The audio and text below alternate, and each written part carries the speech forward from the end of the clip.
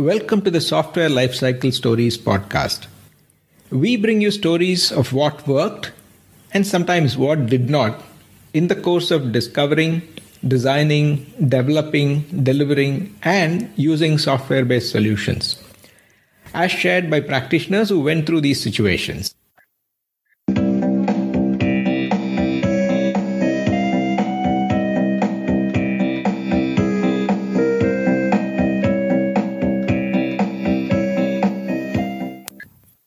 Anupama talks about efficient algorithms, about writing efficiently versus writing fast, the skills an architect needs, and also the differences in architecting large versus small applications. And finally, tips for women who need to or want to take a break in their career. Listen on. Hi, Anupama. Good to talk to you after a long time. Welcome to the show. Thanks, Shiv. Same here. It's been nice catching up with you. Yeah, actually, I have a lot of questions for you, but then we'll go as per the usual format. That is with you introducing yourself, and based on that, whatever comes up. And as I mentioned, it's a freewheeling conversation. There is nothing right or wrong. It is all about your experiences and what our listeners can learn from that. If I were to introduce myself with a one-liner, I would like to call myself a passionate programmer and, of course, a problem solver. That's how I think of myself. Having said that, I've been working in the software industry for the past 25 years. I started my career as a programmer way back in 1992. Graduated just after graduation out of college, and have been working with various organizations with different domain focus. Initially, I was involved with a group of companies which was breweries, distilleries, and we were in-group software wing of the company group, and I was working there as a programmer. And later on, I moved to an offshore setup in India, where product offshoring was popular during those days. And so we were providing developer support on internet forums, early days of internet. And I was working as a developer there, and then moved on to a services product company where I worked for long 13, 14 years, where I have held multiple roles from a junior programmer to a product architect, working on various domains and services, product architecture and storage and e-commerce. Then I took a break from regular full-time employment and started working as a freelancer, and got together with a few other women of similar profile, and we as a group started taking up projects and delivering projects to small startups and small companies. I did this for about 4 or 5 years, and then again got back onto mainstream corporate job, wherein I was involved with a company which delivered a product in health tech space. So I was with this in the health tech domain till about 3 months ago, and currently on a break, just stepping back to think what I want to do next. I've been on the other side. I will also handle responsibilities of leading teams, delivering projects, coordinating with customers, and all the works as a engineering manager, senior engineering manager with these companies. It's been a very interesting, exciting journey, especially for the fact that I have got exposure to various different domains in manufacturing, customer service, services, tech services, storage, health tech.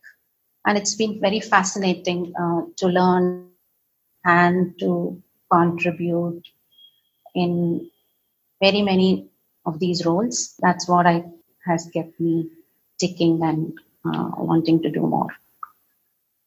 Yeah, wonderful. I think congratulations on 25 years. So as an architect, that is the first question that I have for you, is that in terms of technologies, today there seem to be too many elements or components of technologies, particularly if you are putting together an architecture. How have you seen the evolution of, let's say, architecting a large system maybe 15 years ago to today? What are maybe some additional complexities that you've had to deal with? You're right. If I were to recount on how architecting as a practice started for me, so my first tryst with an architectural challenge, I would say, if I think back, was in my very first job when I just had finished my probation with my first job. I was assigned with a project that I had to develop materials requirement planner for a brewery distillery.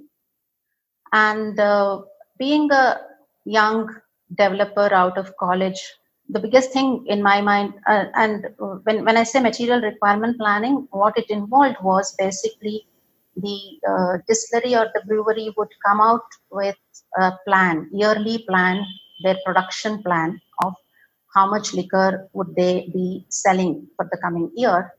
And that had to be broken down into inventory items that are required to meet that production plan. And being the young developer, I just took it head on. For me, it was a challenge it was a tree explosion in my mind in terms of algorithm that I had to get right. Okay, and I was very excited to have cracked the algorithm and how to get it all right, and it was all working. And I kind of finished it in probably half the budgeted time, and I went back to my senior manager and I told her, I'm done.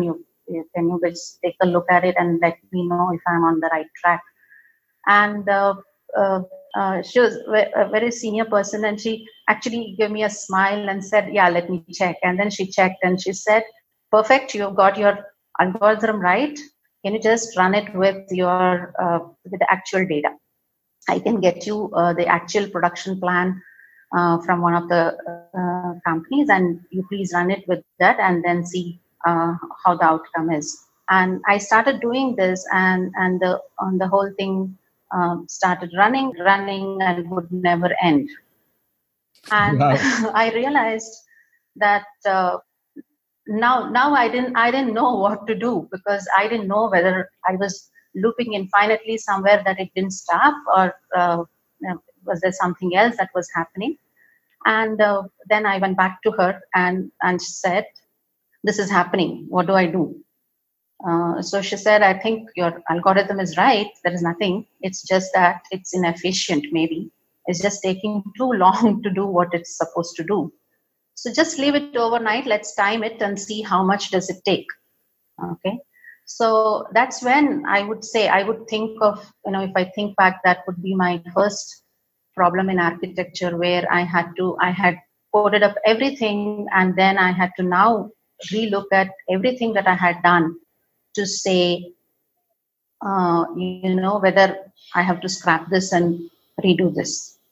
Okay, but then luckily for me, with some help from my senior colleagues at that time, I could kind of tweak my algorithm and say that okay, we bring down the performance time for this particular run, and what took about 10-15 hours to run a small production plant.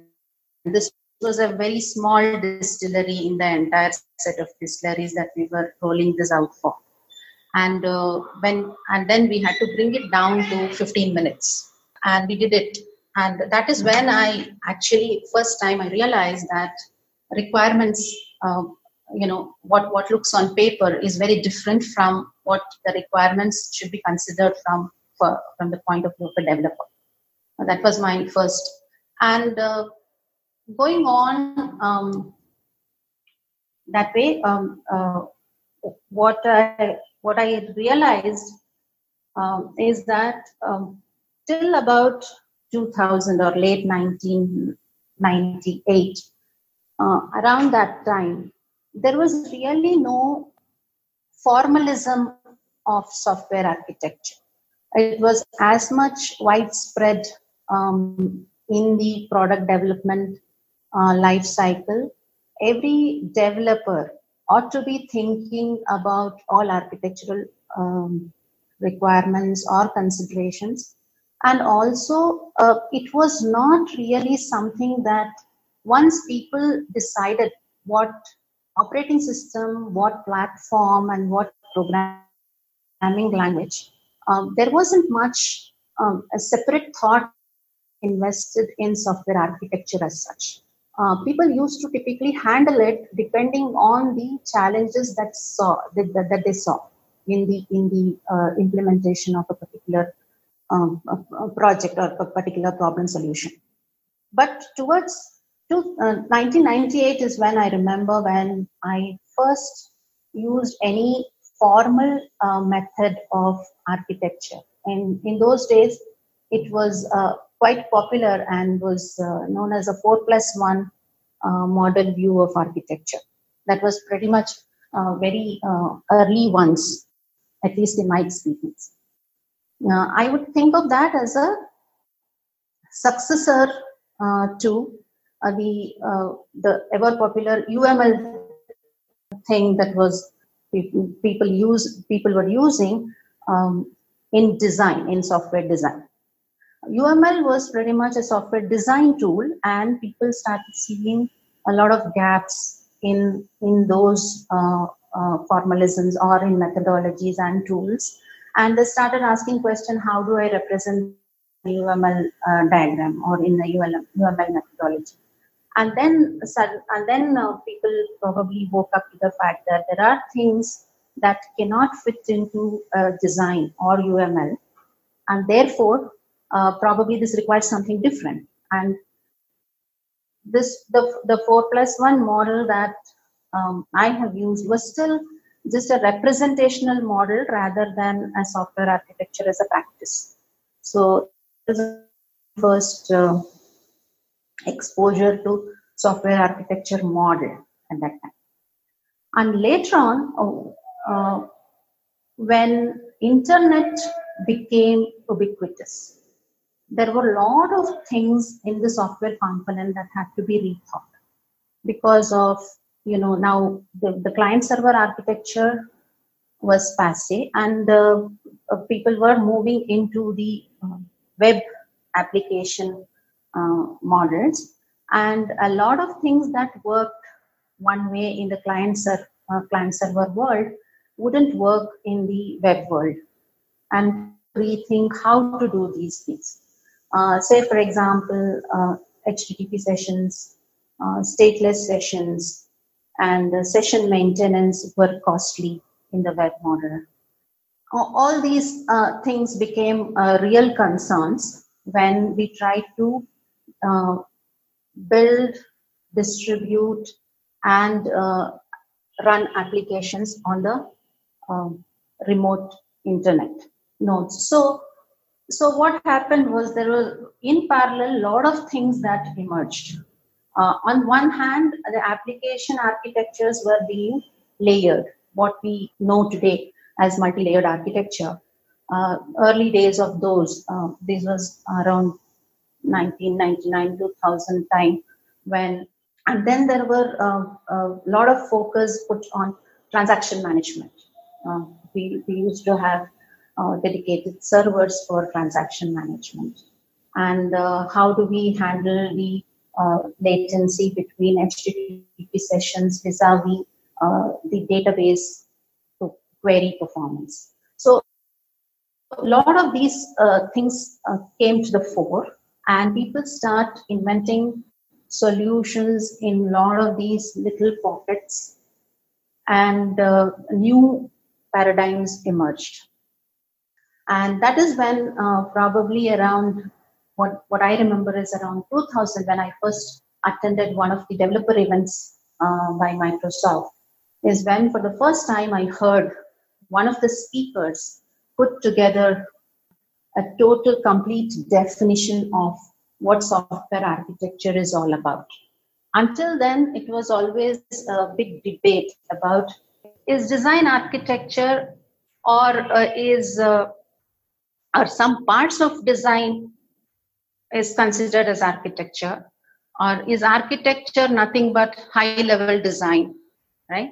All these raging debates were happening, but very formal definitions of what software architecture is and what software architecture practice is, what should an architect do, all these were not very clear.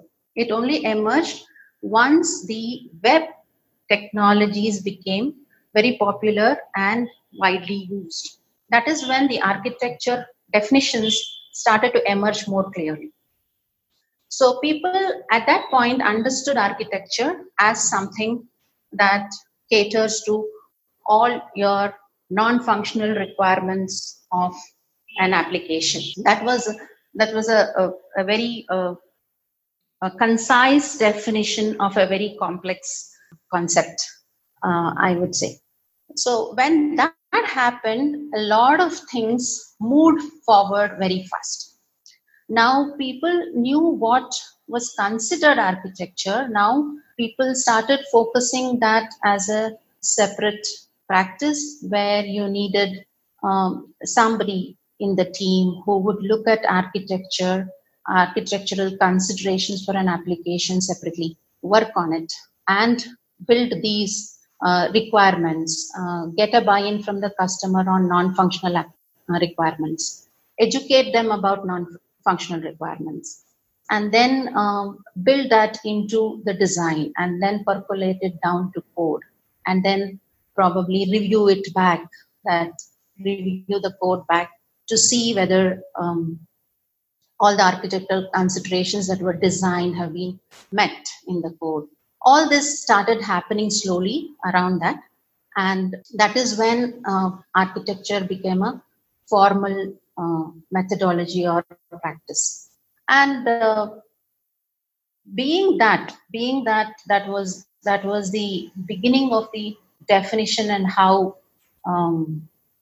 we started implementing architectures as a separate step in the application development. A lot of tools were not available. Okay, I mean, in the sense, there were very few tools. There was not so much standardization, like any other thing that is emerging, right? There are not many tools to support what you wanted to do. And so pretty much everything that you did had to be homegrown. Okay, I remember one of the projects that I worked on. This was early days. It was a very early e-commerce project that I worked on in the year 2000, and so probably first version of what we can see in Flipkart today in those days. And one of the biggest thing that we faced, biggest problem or challenge that we faced in in that project was that suddenly product they launched a discount scheme or a festival bonanza kind of a thing for the customers.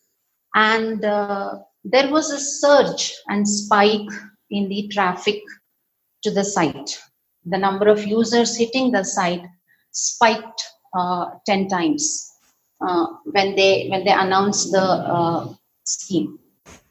So the product, the application which was running so smoothly hitherto, kind of started failing and would go down once in a while after a number of users hit the site. And we realized on analysis that there was actually a memory leak and a Stack Overflow that was happening because of a particular memory leak that was happening in the application. And to solve that problem, I remember that we had to through profile the application, sat in the data center of the product where it was hosted, and then we actually profiled the application with the profiler that was available. So profiler was pretty much the only tool that was available for us, and we profiled and saw where the memory was getting consumed and what was leaking. And it was about 3 days of effort to even analyze and find out what was going wrong. And then after knowing what was going wrong, we had in the self-referencing table in the database, and we had to redo that particular piece of the logic, and that took us another 3-4 days. Okay, while we were able to manage the customers' load by provisioning alternate servers and stuff like that, but it still took us so much time to turn around because mainly of lack of tools. If you compare to what is available today you could possibly run a profiler as it is happening and catch what is happening, where is the overflow or the memory hog happening in probably 10-15 minutes if you watch the profiling tools available today. So the only profiling tool was a database profiling tool in those days.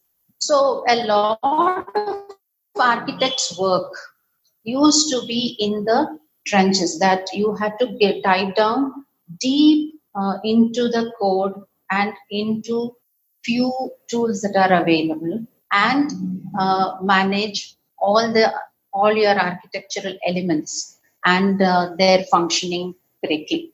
That was the challenge of the architecting job in the early years. Vis-a-vis, if we compare what happens today, in a similar situation that happened probably recently with one of the products that I was working on, your approach is very different.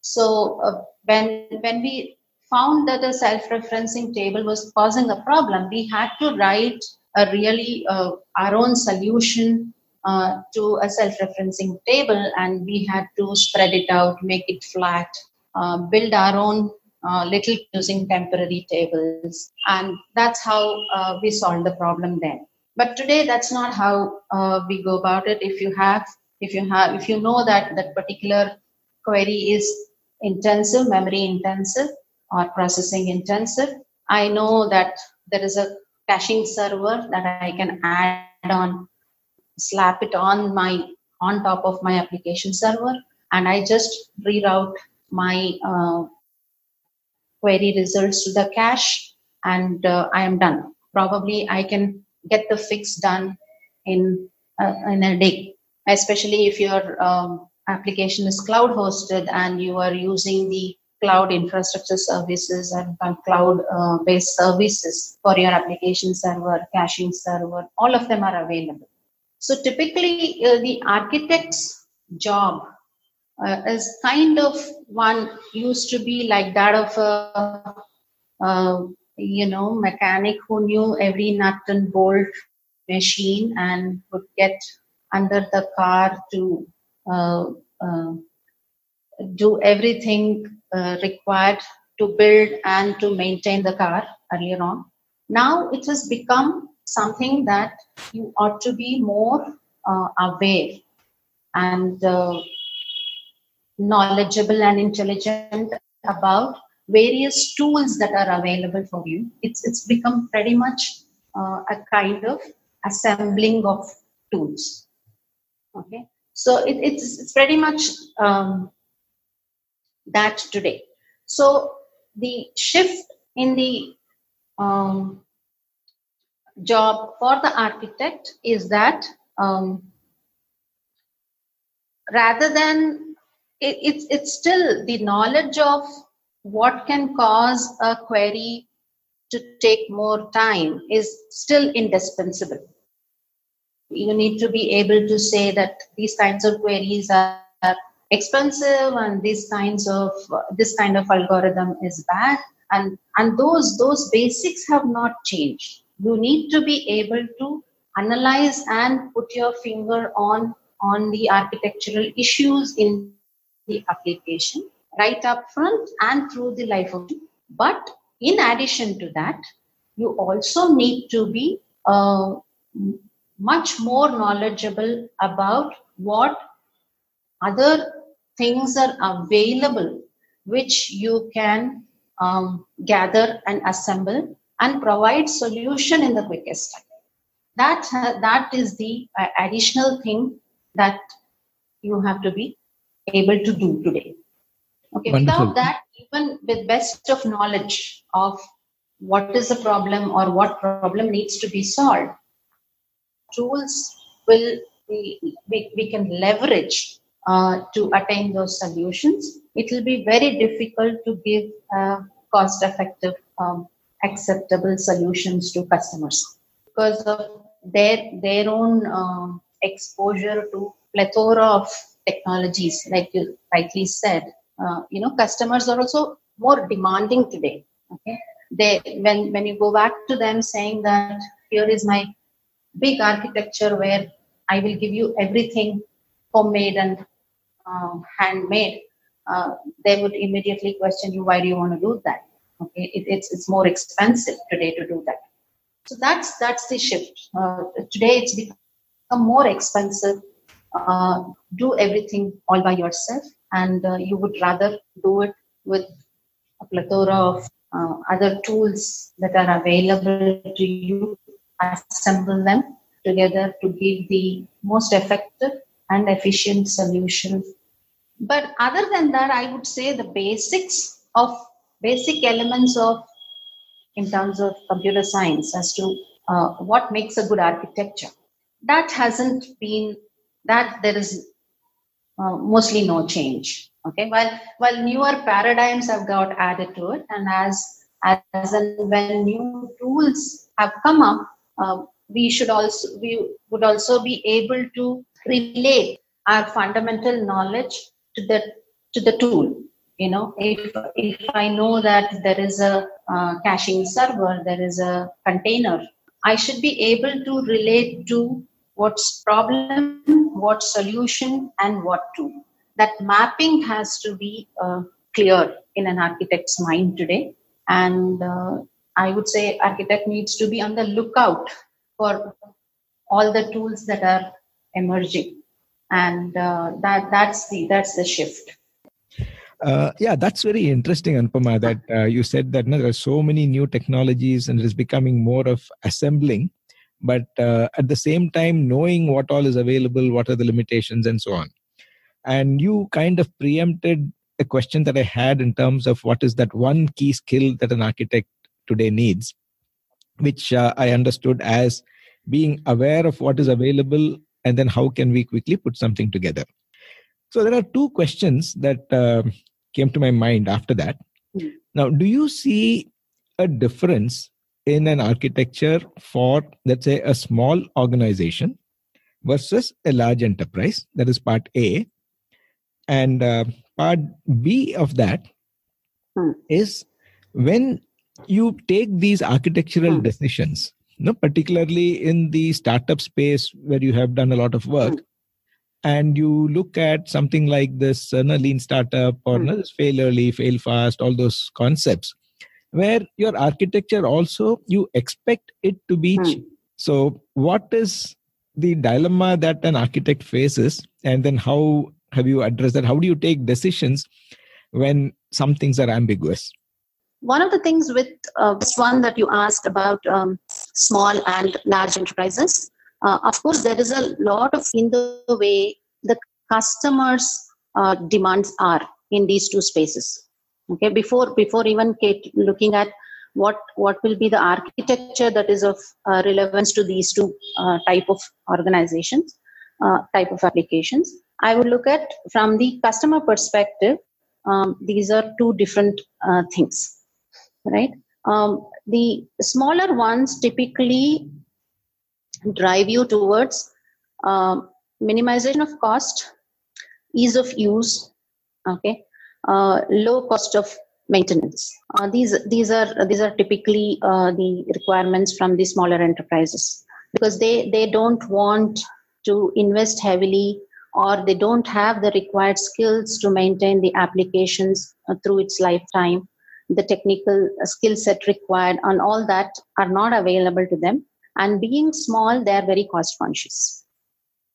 The large enterprises are typically less worried about cost, while that is changing right now. But they're less cost conscious, but they have other requirements, pretty much very higher order requirements in terms of security, privacy of data, confidentiality, availability, which are, of course, the other big difference is the user profile of the two different types of organization. The smaller organization typically involve users, especially skilled, or it's a small set of users who are using your application, and they do it day in and day out, and they are the ones who are using it through the years. So there is that is the scenario in the small organization space.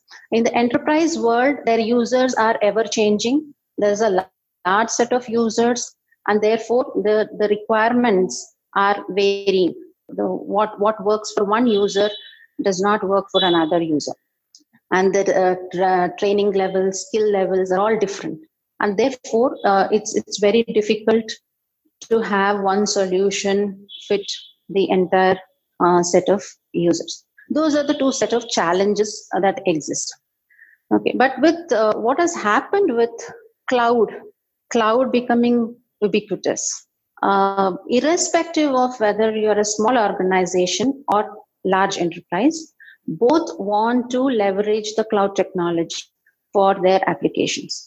Maybe for different motivations and different reasons, but both nevertheless want to go on cloud. The large enterprises typically still, the mindset is to have a private cloud, whereas the smaller enterprises are more open to publicly shared cloud hosted services. So that's been the demand and the differences in the two spaces.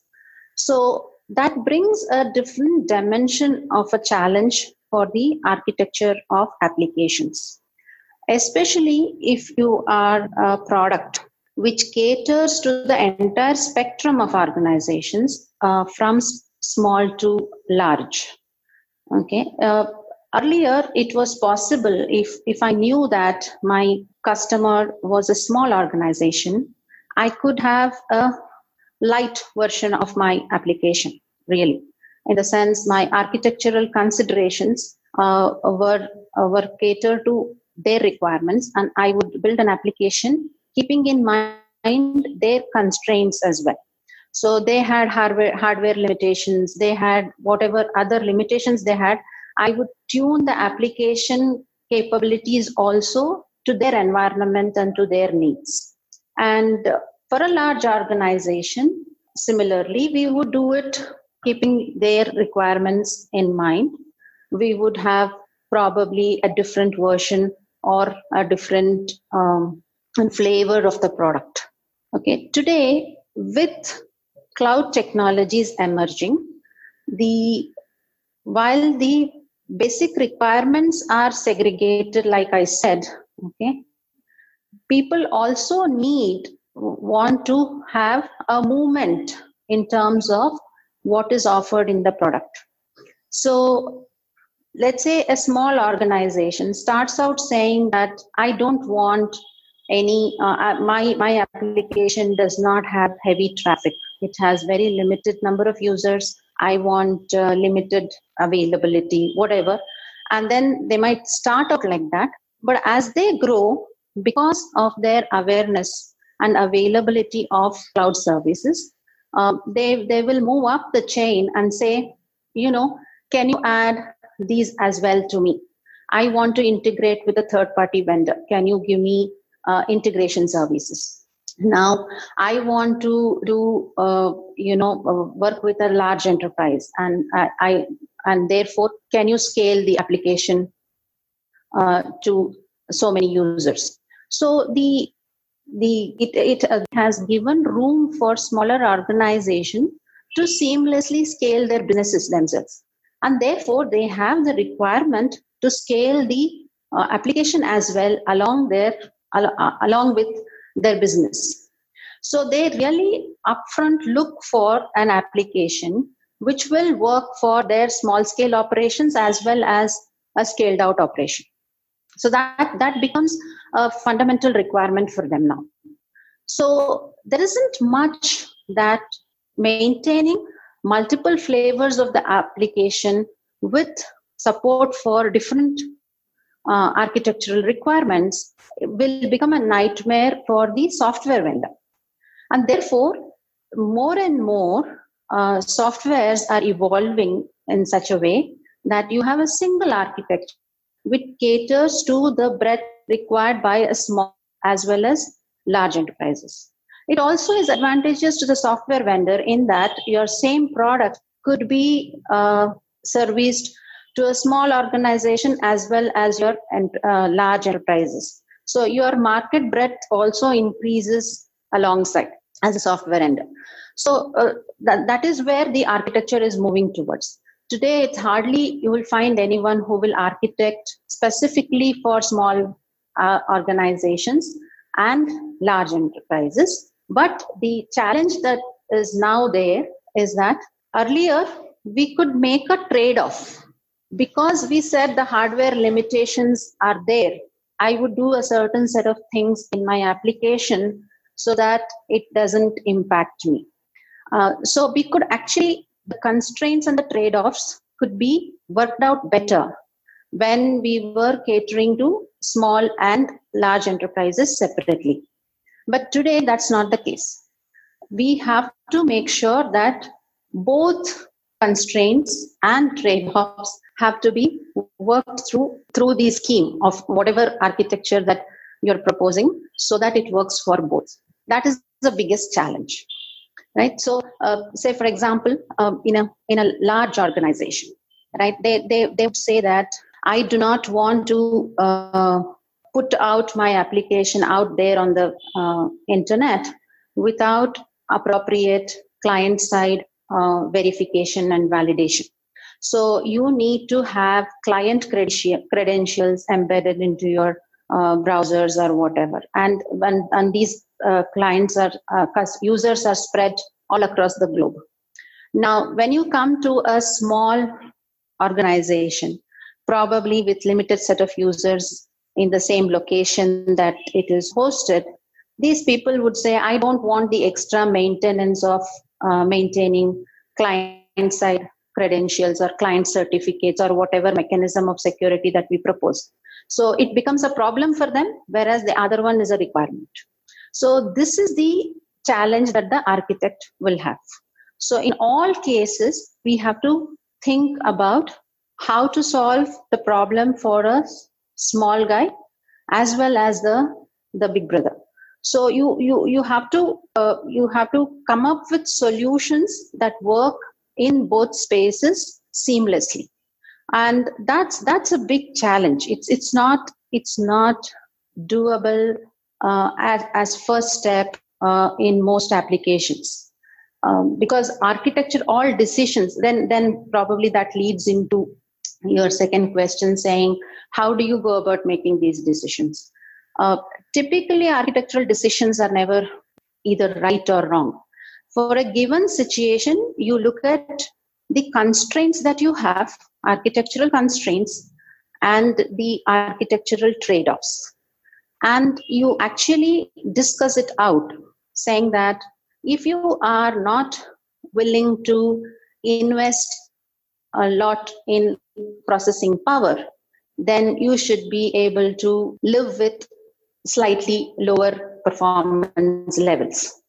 Or you factor the application in such a way there are only small pieces which are high performant and others can be performing low because your processing power is limited. So architects are always used to making decisions like this, saying what is a constraint that I'm working against, and for that constraint, what is the trade-off I will make elsewhere? And you take a consent from the customer, get a buy-in and his understanding of the situation, and then proceed with making your decisions. Okay, whether you have caching. So if somebody says I want a higher performing application bit, then I have an option to either say, can you put a caching server, extra server for caching? I could do that, right? If the customer is willing, and then my architecture will look different because I'll have to now provide for a caching server. So this is how typically the architectural decisions are made. But today, because of this blurring lines as to the requirements of a small enterprise versus large enterprise, one, the lines are blurring because of their requirements of seamless scaling. The other reason is also services themselves are now externalized, unstandardized. Say, for example, earlier, the small organization would have its own hardware limitations or data center limitations. Today, they don't have any limitations when they go to an infrastructure vendor, services vendor. So they are on the same level playing field as any other large enterprise. They have access to all the load balancing servers, all the caching servers, everything that could impact your architecture. What is available to a large enterprise is also available to a small guy, and in a toned down cost, because there is a pay-per-use model ubiquitously available. Now, without incurring huge cost of an additional server, people can afford and buy an extra load balancer for their application. So because of this, there is an expectation also to be done this way, where a single architecture should work for both. And there is also availability of services at all different service levels, so you can afford it as well. So because of this, the decision making is becoming difficult, because now there are no clear-cut constraints, there are no clear-cut trade-offs, and it's even much harder to negotiate this with the customer upfront. So therefore, you always have to, the challenge in the current software architecture practice is to actually cater to all your constraints without so much room on the trade-offs. Okay, so that way it has become so much stricter. The job has become more difficult. Okay, but one thing that kind of helps that cause, I would say, is the availability of these tools. Okay, so if I can make my application session stateless, okay, then it would be much easier for me to deploy it on a single node for a small organization, which just requires few users to be using the application. Whereas I can scale the same application using a load balancer provided by the cloud provider. And therefore, I don't have to do so much to actually the effort wise, there is much less to do. In earlier case, I would not only think through the two solutions, but also take the responsibility for implementing those two solutions. Today, implementation is pretty much provided. Therefore, the decision is still very important. The decision to catch the right decision, saying, if I have to run this application on a single node versus 100 nodes, okay, what is it, one piece in the application that I have to focus on?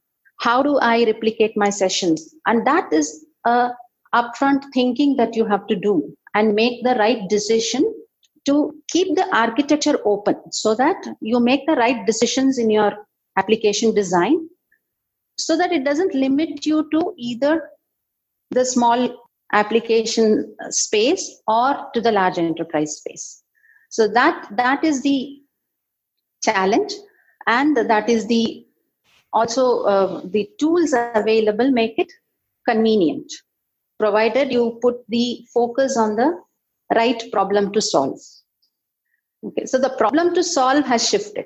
What is the problem that you have to solve? Earlier, you had to solve it in two spaces. Today, you have to solve it for one seamless spectrum.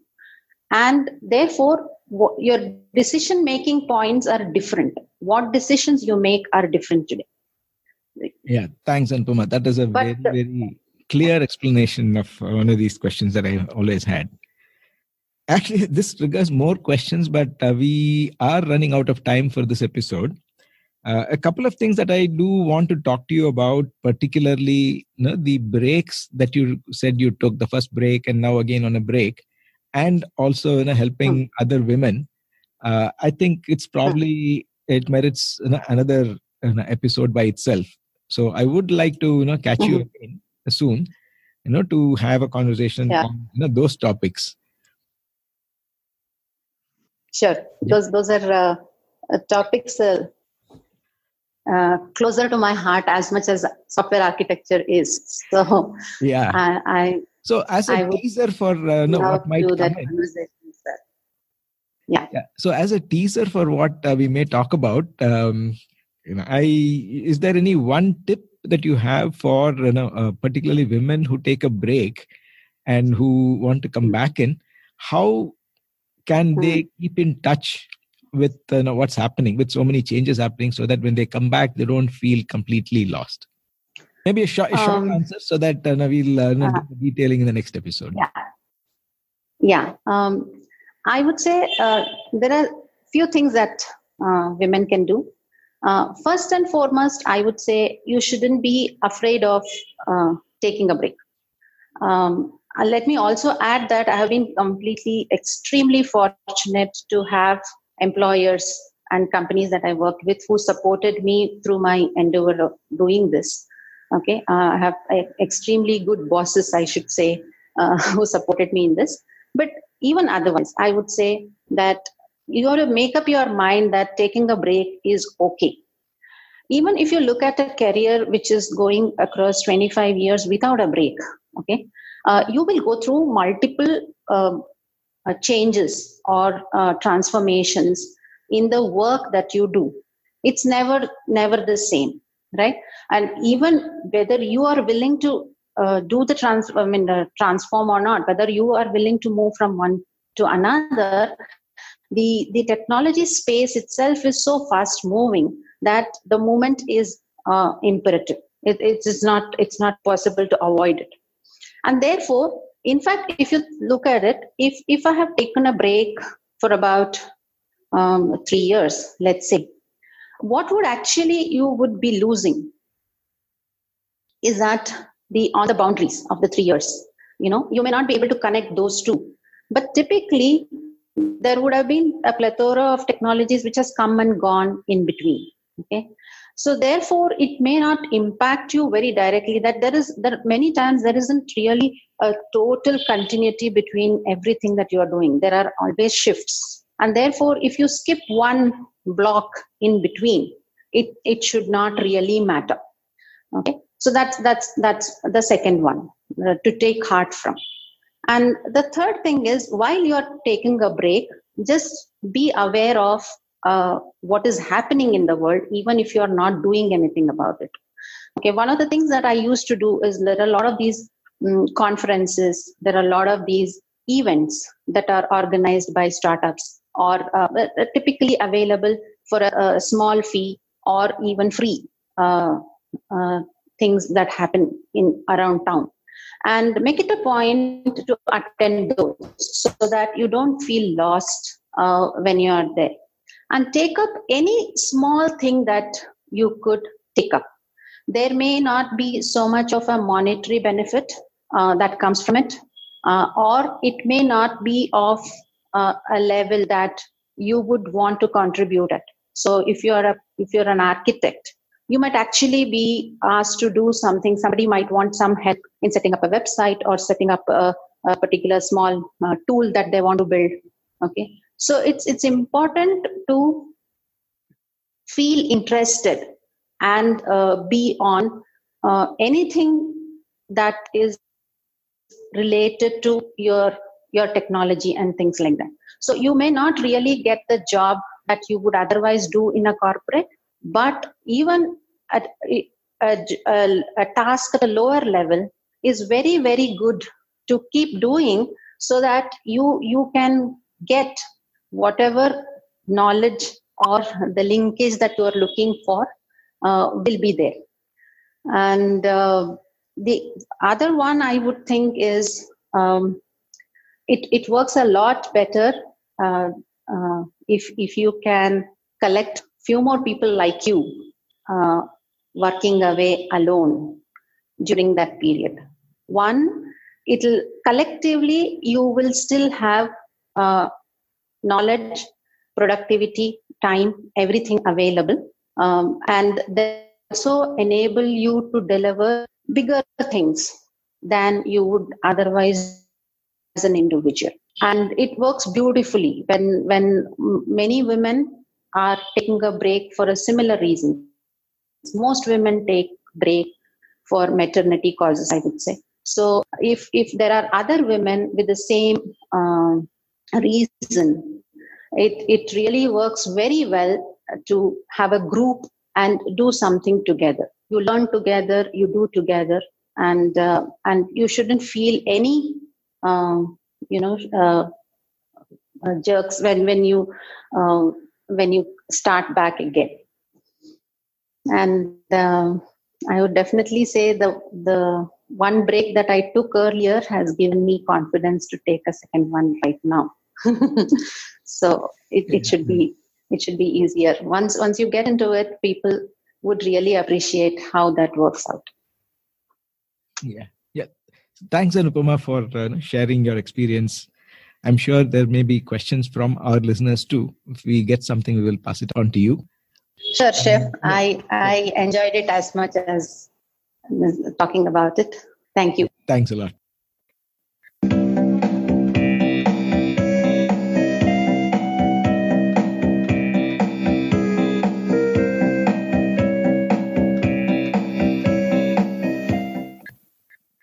If you like the show and would like to share your experiences with the community, or know someone else who might want to do that, please get in touch with us at podcast@pm-powerconsulting.com.